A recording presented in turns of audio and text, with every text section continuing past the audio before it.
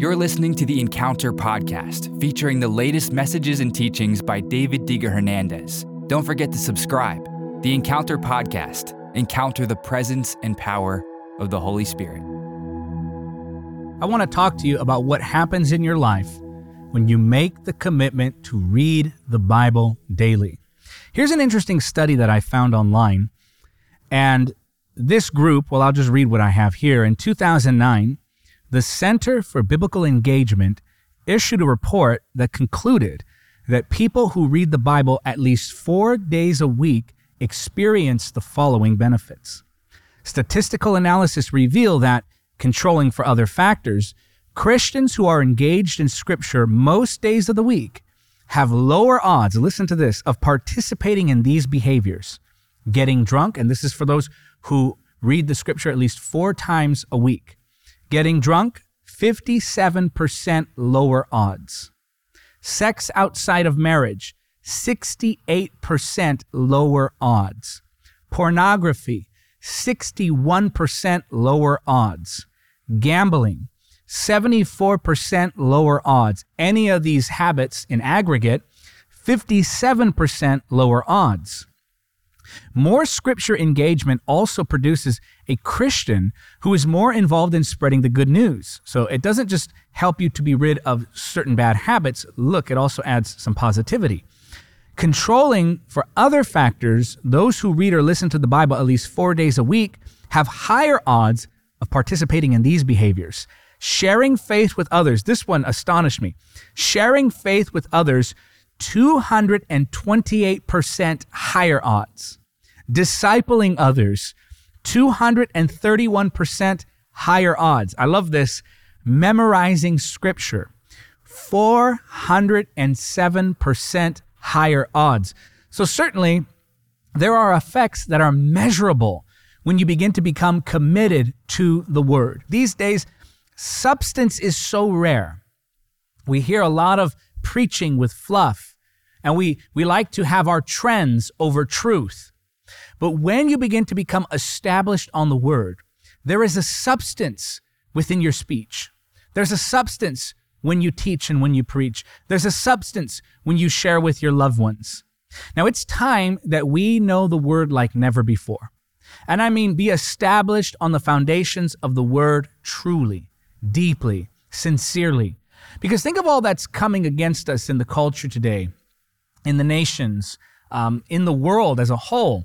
There are all these different ideas and philosophies, and it seems like there's a lot of confusion, and a lot of people are walking on sinking sand. They have no firm foundation by which they can gain their bearings.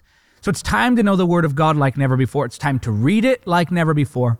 It's time to memorize it like never before. It's time to quote it like never before. It's time to devote to it like never before and declare it like never before. We need to go deeper. We need to develop this hunger for the Word. It's the bread of life.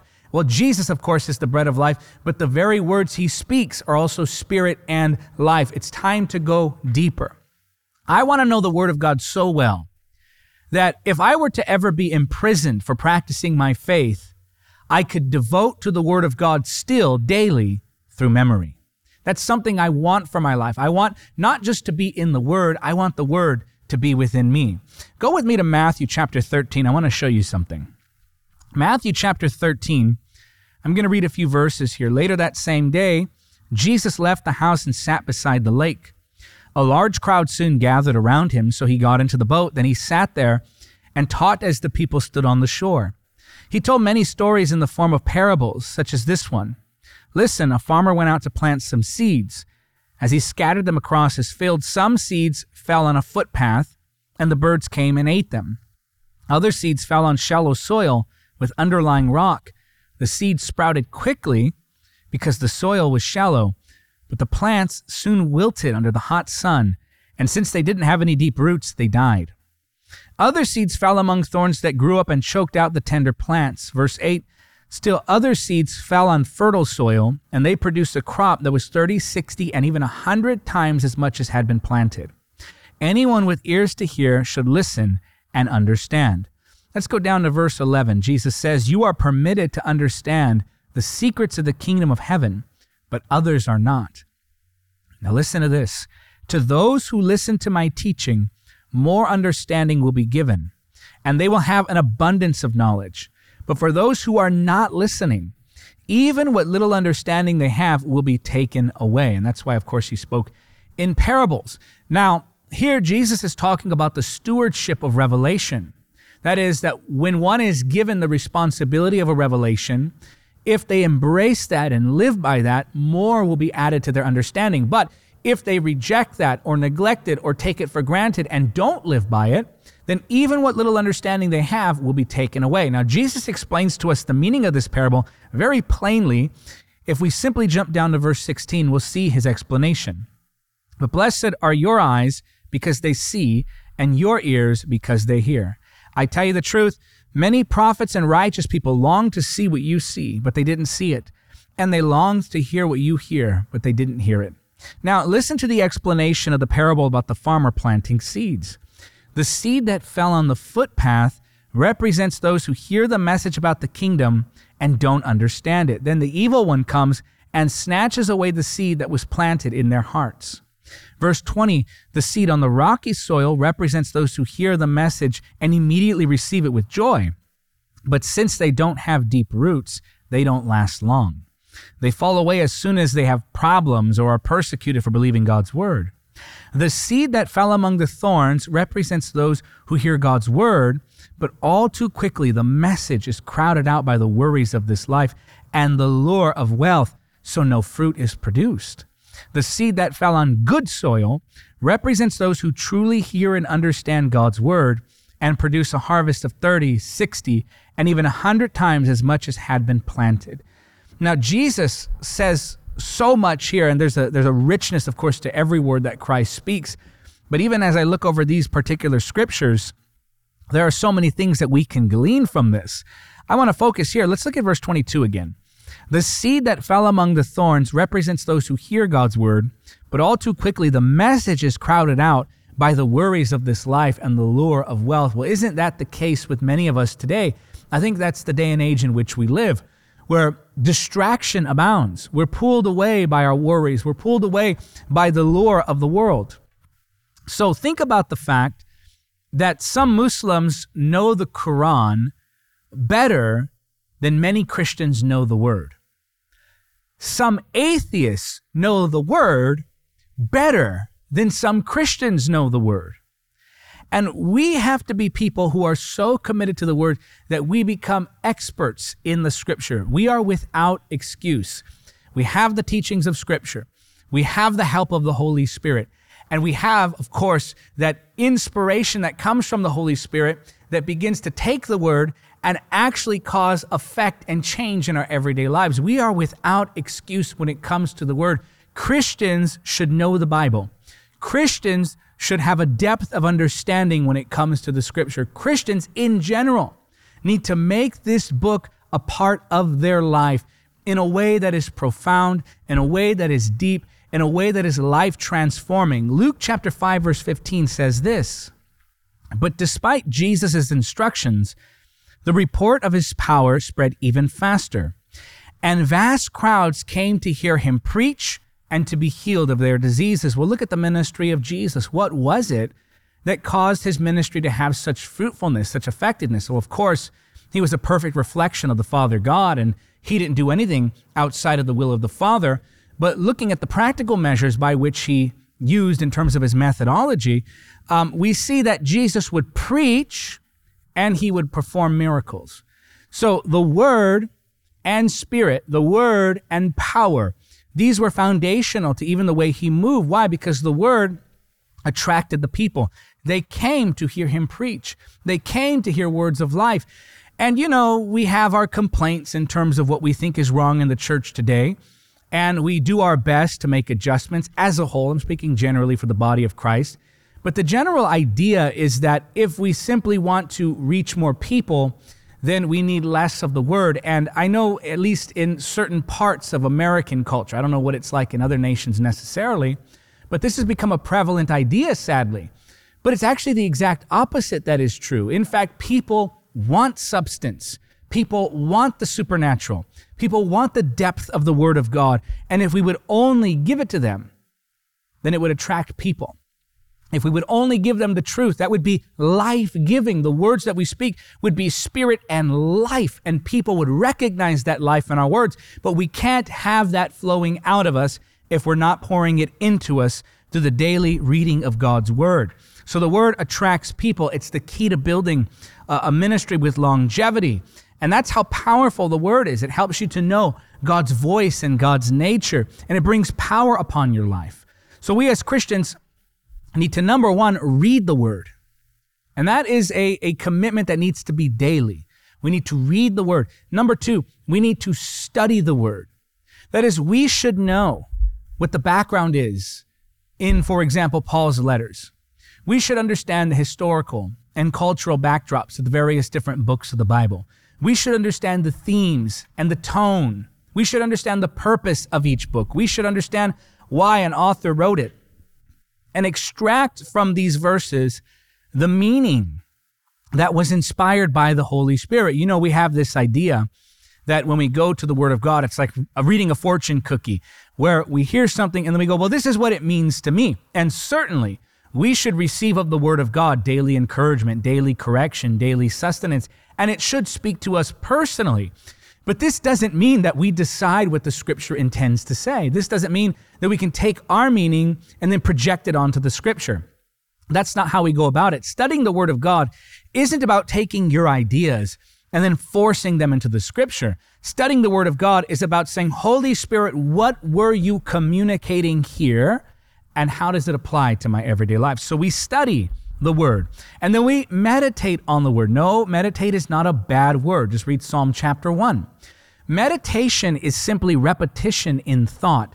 And as we meditate on the word, it becomes a part of us. So if reading the word is like eating the word, meditation is like digestion.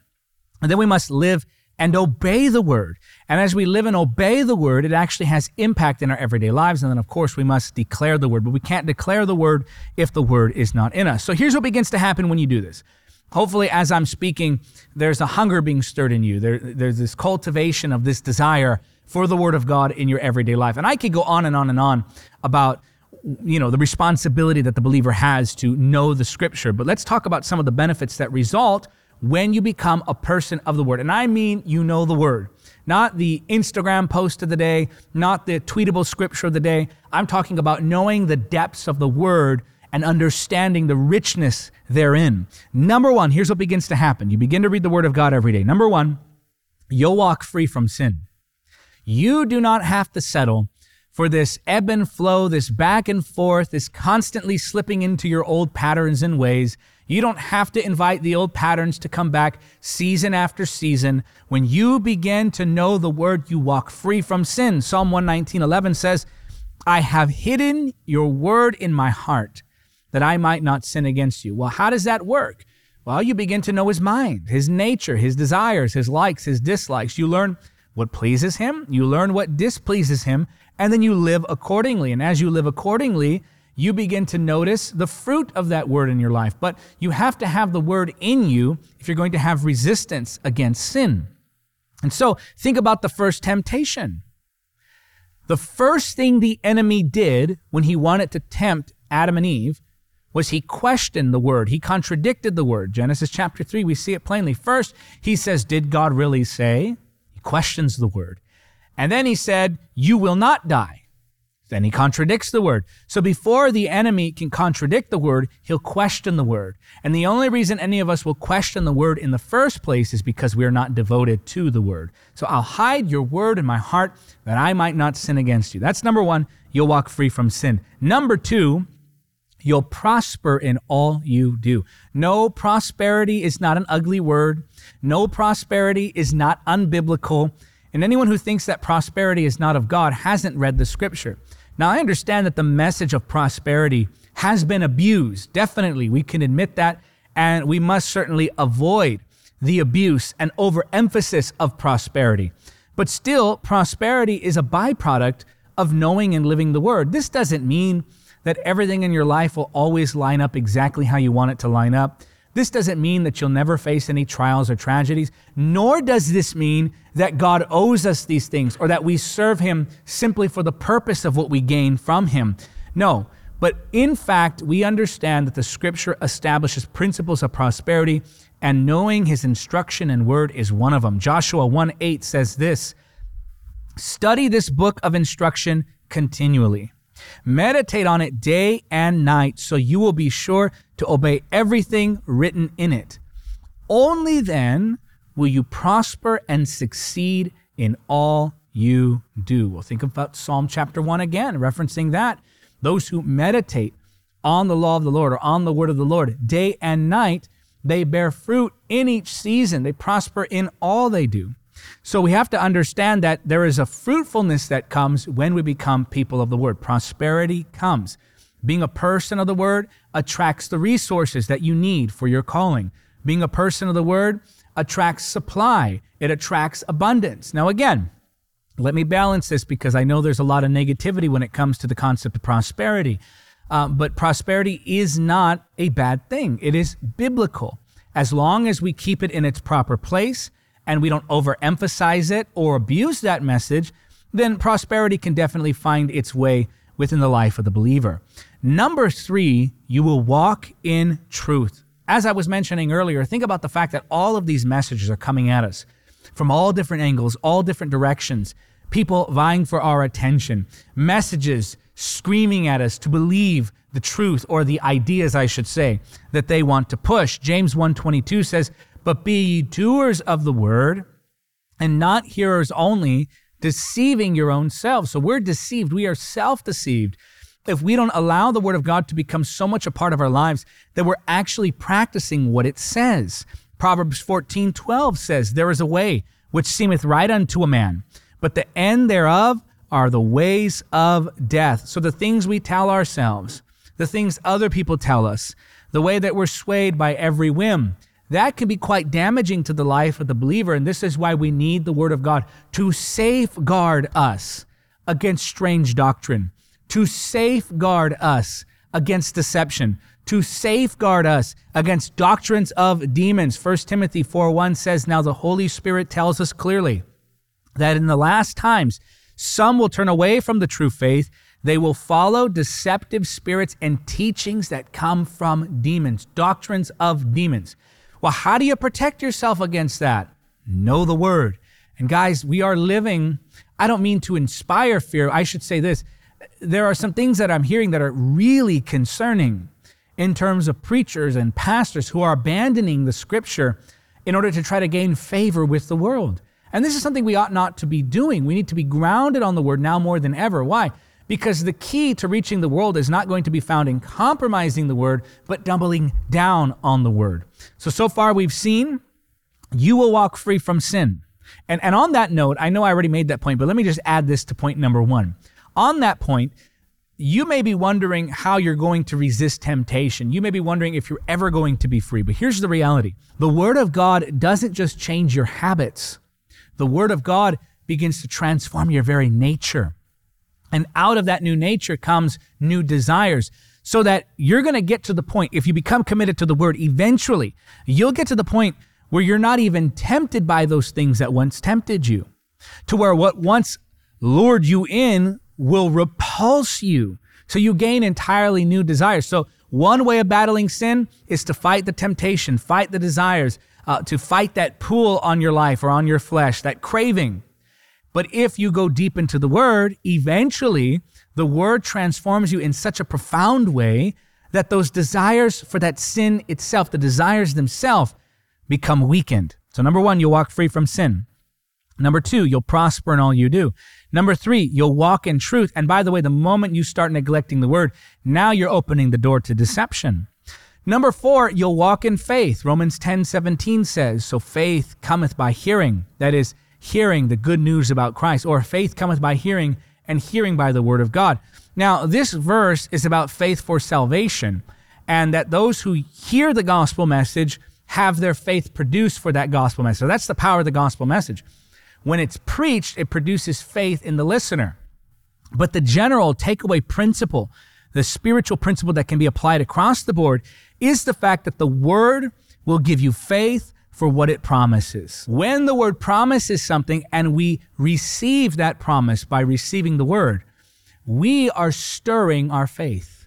Our faith is being grown and exercised. So the word produces faith for what it promises. Number 5, you'll walk in wisdom.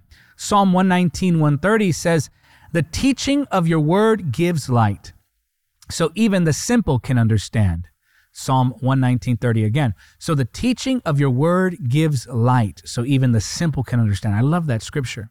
The word illuminates situations. The word illuminates relationships. The word illuminates your path, so that where you were in confusion at one point, as you become a person of the word, now you begin to walk with confidence, with certainty. You know, when you're walking around in the dark, maybe as to not disturb your spouse if you need to get up for a glass of water, or to not wake a sleeping child if you need to walk in the dark, there's this caution, there's this worry. Am I going to step on a toy? Am I going to bump my knee against the wall? Am I going to come up against the bed here? Am I going to hurt myself in the dark? There's this caution, there's this fear, there's this confusion. It's slow movement, but as soon as the light comes on, there's a confident walk. Why? Because I can see where I'm going. Well, if you're not in the Word, no wonder you lack confidence for the direction of your life. And I say that not to condemn you, but to show you something that maybe can use some correction and therefore will bring fruit. Correction is good. It's God's love for you when He corrects you. So when you get the Word of God in you, you get that wisdom now suddenly that light goes on, and you can see, oh, that's what the situation really was. Oh, that was their intention. Oh, that was where I was deceived. And now you walk in confidence and you're not stumbling around in the dark. So you walk in wisdom. Number 6, you walk in peace. Psalm 119, 165 says, great peace have they which love thy law. Grace, peace have they which love thy law, and nothing shall offend them. You know, when we live in the peace of God that comes from living on the foundation of the Word, we're not really shaken by much. People of the Word are calm, cool, level-headed when everyone around them is losing their mind. When there's a situation that causes others to be frantic and stirred and worried and biting their nails, people of the Word are stable. People of the Word are consistent. People of the Word are level-headed. They're not constantly jumping around based on their emotions. They're not just reacting to situations. They walk in peace. So if tragedy hits, there's peace. If trials hit, there's peace. If people attack them, there's peace. You know, I shouldn't say you can't. It's not entirely impossible. Rather, I should say it's very difficult to offend someone who's a person of the Word. Why? Because they have their confidence in the Lord. A little criticism there, a little issue there. They're very easy. They're very difficult to disrupt. They walk in this peace that comes from being grounded on the foundation of the Word. So there could be chaos all around, but peace within. Number 7, you'll walk in strength. Psalm 119:28 says, my soul melteth for heaviness. Strengthen thou me according unto thy word. If there's no substance in your life, you will crumble under the pressures of life. If what is in you, this is a word I'm telling you, if what is in you is not strong enough to bear what is coming upon you, you'll crumble under the pressure. And this is why people who are in ministry especially need to be people of the Word. Well, really, all believers need to be people of the Word. But think about the minister who tries to take on a new season of ministry, a new weight of responsibility, and the Word isn't really in them anymore. And so the weight of that ministry now begins to press down on them. But because what is in them isn't strong enough to hold what's coming upon them, there's a crushing. They start to lose their mind. They become unstable emotionally. These issues actually affect real people, or just the believer in general, who is not intaking the Word, the pressures of life, the responsibilities of marriage, of being a parent, of having a career, of serving in the church, of evangelism, all the things that God has called you to be. Those pressures come on you, and God may even increase those responsibilities as time goes on. But if what is in you is not strong enough to support what is coming upon you, that's when there's an unhealthy crushing. But the Word gives you strength. The Word gives you life and vitality. The Word gives you momentum in your spiritual walk so that you're not necessarily running on just fumes. You're not necessarily just trying to make it through to where you're saying, I don't know how much longer I can do this. Or maybe you're giving from your own strength. I mean, if you're exhausted, the question has to be asked, out of what source are you giving? And if you're giving out of the source of the Spirit, then of course that is sourced by the Word. And there is strength and vitality and momentum to that spiritual walk. Number 8, you'll walk in vulnerability toward God. Hebrews 4:12 says, "For the Word of God is alive and powerful. It is sharper than the sharpest two-edged sword, cutting between soul and spirit, between joint and marrow. It exposes our innermost thoughts and desires." Now, this is so key. Lord, help me communicate this. This is so key. It exposes our innermost thoughts and desires. Well, to who does it do that for? Or to who does it expose our innermost thoughts and desires? To God? He already sees everything. Psalm 139, even the darkness is like day to him. He can see everything. He sees motives, he sees thoughts, he sees secrets, he sees everything. And so it's not like when we read the word, suddenly God can see into our hearts. No. What does it do? The scripture causes us to see into our own motives, to see into our own lives. It separates soul and spirit, that which is of the Holy Spirit, that which is of self. God already knows this, but it exposes the innermost you. This is why, by the way, as you're reading through scripture, you should say, Lord, help me to examine myself. And as you're reading through scripture, I say this often, but it's because it's true and it's worth repeating. When I read the scripture, I'm saying, Lord, there's so many ways I'm not like you. There's so many ways I'm not like Jesus. And then I say to the Lord, help me be more like you. Help me be more like Jesus. Why? Because as you're reading, you're taking in truths that are contradicting things in your life that shouldn't be so. As you're reading, it's like looking into a mirror now. And you can see your spiritual reflection in the mirror of the Word of God. I'll say that again. You can see your spiritual reflection in the mirror of the Word of God. The Word of God is a mirror for your soul and spirit. And as you begin to look at the Word, now you're starting to see flaws. I mean, think about when you look at your face in the morning before you head out in the day. There's imperfections that you need to take care of. And sometimes you're glad that there was a mirror because maybe there's an imperfection that you didn't quite notice. That would have been embarrassing had you stepped outside and just walked through the day like that. So we have this mirror that reflects back to us what we should look like, or rather what we do look like, and therefore we see what we should look like. It shows your mindsets. It shows your emotions. It shows your character flaws. This is why Isaiah, in Isaiah chapter 6, said, "Woe is me, for I'm undone." Why? Because he sees the glory of God, and the glory of God exposes that which is wrong about him. This is why, by the way, people who draw closer to the Lord sometimes mistakenly think, and again, sometimes mistakenly think that the Lord is pushing them away. Because now they're beginning to see their flaws. This is what begins to happen here. Watch. You start to examine yourself. You read the word, okay? You're daily committing to it. And the more you read the word, the more you realize, I need to change this. I need to change that. Help me, Holy Spirit. And really, he's the one who changes it. We simply abide. He produces the fruit. But part of abiding is being in the word. And we receive the word. And now we're saying, okay, I need to repent here. I need to surrender that. Lord, I give this area to you. And so you might become frustrated with yourself as you begin to see all of these things. Here's why. It's not that you're becoming less of a Christian. It's not that God is rejecting you. Here's what's happening.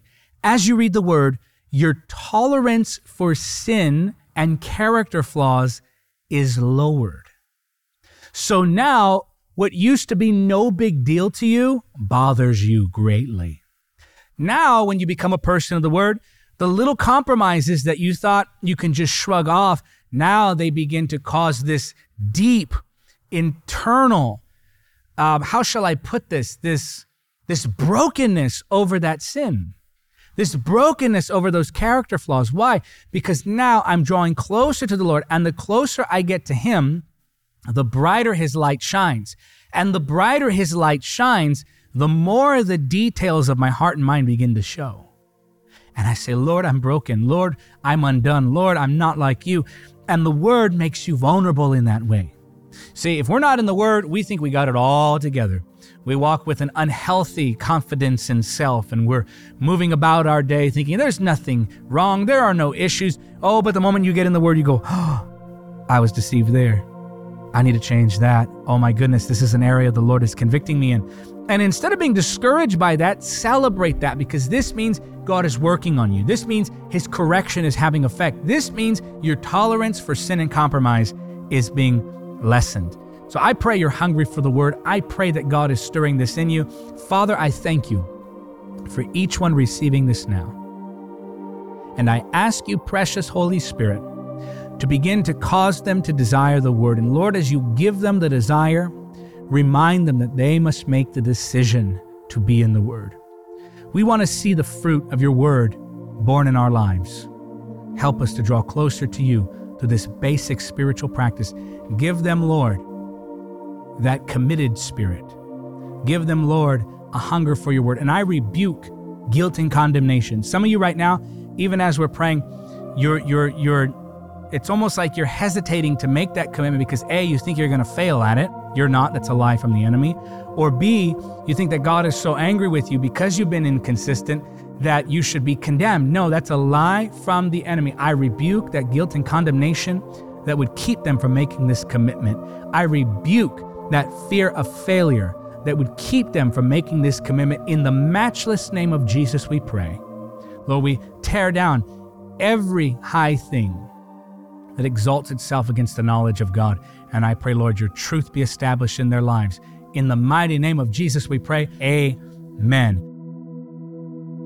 Thank you for listening to the Encounter Podcast.